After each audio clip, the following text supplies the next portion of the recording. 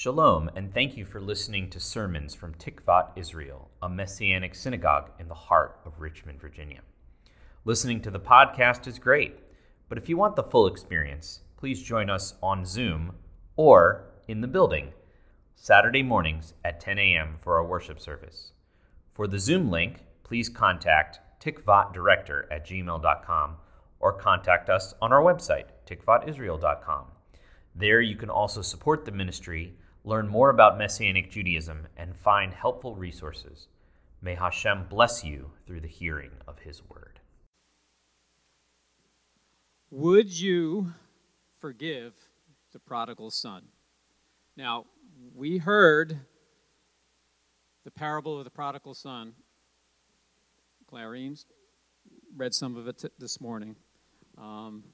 If you listen to Virginia's Drosh, she talks about it also. It's one of those parables that's packed full of messages and teachings. And I want to teach on one aspect of that, okay? And that is the lesson from a forgiving father. It's one of the longest parables that's in the New Testament. It's found in Luke chapter 15. If you look at an old King James Bible version, they use the term prodigal. Well, what does prodigal mean? Prodigal is a Greek word meaning wildly extravagant and indulgent. The parable of the prodigal son illustrates a forgiving father receiving his lost son back into the family. But we'll see the older son was not so forgiving. I have to ask, if you were the other sibling, what would you have done? How would you have felt? Let's look at the beginning of Luke chapter 15, kind of the introduction, where we're going. It sort of sets the stage. Now all the tax collectors and sinners were drawing near to hear Yeshua. The Pharisees and the Torah scholars began to complain, saying, "This man welcomes sinners and eats with them." Sinners and tax collectors were despised by the elite of society back then. Yet they were the primary ones that gathered around Yeshua. The Pharisees and the Torah scribes, the leaders in the community and the teachers of the law, they seemed to keep their distance as they criticized Yeshua for mixing with these sinners. Now I want us to think about that for a moment. Sinners and tax collectors. It's kind of abstract in our day and time. I mean, tax collectors? Well, yeah, nobody likes to pay taxes, but I mean, we don't think of them, as like a person kind of thing or something you have to do. And sinners, I mean, that's pretty wide open. What does that mean? Instead of sinners and tax collectors, I have to ask, what type of person do you consider to be unsavory, an unsavory character? What type of person do you consider sinful? Think of that type of person gathered around Yeshua. How would that make you feel? Do you think you might be offended a little bit? Yeshua called these religious leaders hypocrites. Hypocrite is a Greek word for play actors. They look good on the outside, but instead they are full of extortion and self-indulgence and self-righteousness, is what he says in Matthew chapter 23. His message to them was, first cleanse the inside of the cup and dish, and then the outside of them may be cleaned also. This would mean truly turning to God the Father in repentance. Luke 15 first gives the parable of the lost sheep in the first few verses, then provides a parable of the lost coins. Both show the importance of Messiah's call to repent and believe in the gospel. The message here is that God the Father, He too is happy and willing to accept those who repent. See, He's a forgiving Father. And He wants us to be forgiving. And that's why in what we call the Lord's Prayer, or sometimes referred to as a model prayer, Yeshua encourages all of us to call upon our Father, saying, "And forgive us our debts as we forgive our debtors. Forgive us our trespasses as we forgive those who trespass against us. Forgive us our sins as those who sin against us." Whatever version you want. But he's saying, he's calling upon it, you forgive first. So understanding this context can help us to see the failings of an older brother we're going to see in this next parable, the parable of the lost son. After all, the lessons Yeshua was conveying not only apply to the Pharisees and scribes back then, but they can also apply to us today too. Luke 15, verses 11 through 32, focuses on the father and his two sons and the relationships between them. The parallel between the two sons and the two groups of listeners becomes clear as the story draws to a conclusion. The younger son wanted to leave home and go to another land. He says, "I need cash to move out." So he asked for the goods that would go to him. You have to understand that normally these would have been bestowed upon him at the time of his father's death. But his father went ahead and obliged and gave him his inheritance early. In those days, the father would have had to sell off a lot of goods. He would have had to sell off his cattle, maybe some part of his grain, stuff like that, wagons, chariots, I don't know. But we had to turn that into cash. He was going to give it to his son so he could go off. We read in verse 13 that the younger son soon wasted his possessions with prodigal living, that is, wild lifestyle. He went out carousing, drinking every night. He went to the bars and said, "Hey, I'll buy everybody around." And he was everybody's best friend probably until all the money ran out. The younger son's attitude towards both his inheritance and his father showed a lack of maturity and wisdom. But we see that he learned a huge lesson through his experiences that followed and finally returned home humble and repentant. The father was so overjoyed when he saw his son that he ran out to meet him and kissed him and made a sumptuous feast for him, it says. He saw him coming and he ran to greet him. This was the kid that messed up, blew all his money. And then we contrast that with the older son. He was not pleased. Though all the remaining wealth of his father would be his, he was angry that his father showed mercy to his brother, but had never given him what his brother received. In verse 29, he says, "Look, so many years I've slaved away for you. Not once did I ignore your order. Look, I've been working for you. I've been doing all this stuff. I'm the good son. Yet you never have given me a young goat so I could celebrate with my friends." The older son did not understand the compassionate father he had. Just as the scribes and Pharisees who maintained that righteous facade, doing good, looking good, did not understand Yeshua and the Father, who had compassion for sinners and tax collectors. Like I say, insert unsavory character in your mind there. And the elder brother showed no compassion for his younger sibling. Even before meeting him, he angrily told his father, "But when this son of yours came, the one who has squandered your wealth with prostitutes, for him you killed the fatted calf." You can almost hear the disdain and sarcasm in the older son's words. That son of yours. See, the father then reminded his oldest son, "Hey, look, buddy, you still got the inheritance. You haven't lost anything." The father made it clear that though the younger brother had squandered his portion of the family's resources, he was to be accepted back as a member of the family. It's like, older son, you haven't lost anything. Really, you haven't. Like the older brother, the Pharisees and the scribes acted as if they had never disobeyed the law and were God's agents to rule over Judah. Yet Yeshua pointed out many times how their interpretation of the law and the additions to it actually caused people to break the law. They also wanted to act as the spiritual policeman by building a list of do's and don'ts to keep others from sinning. We see at the end of the parable, we're not told the result of the father's discussion with the older brother. But those sitting around Yeshua, and hopefully some of the scribes and Pharisees, may have perceived how his remarks applied to them.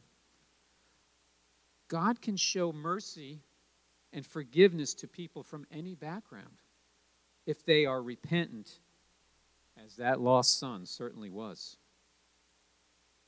Okay.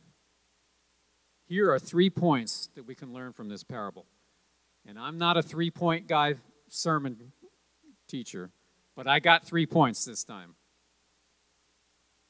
3 points we can learn from this parable, and specifically from the failings of the older brother, to help us become more like Yeshua. Number 1, prevention is better than cure. James chapter 5 and verses 19 and 20, it encourages us to watch out for each other when one of us begins to go astray.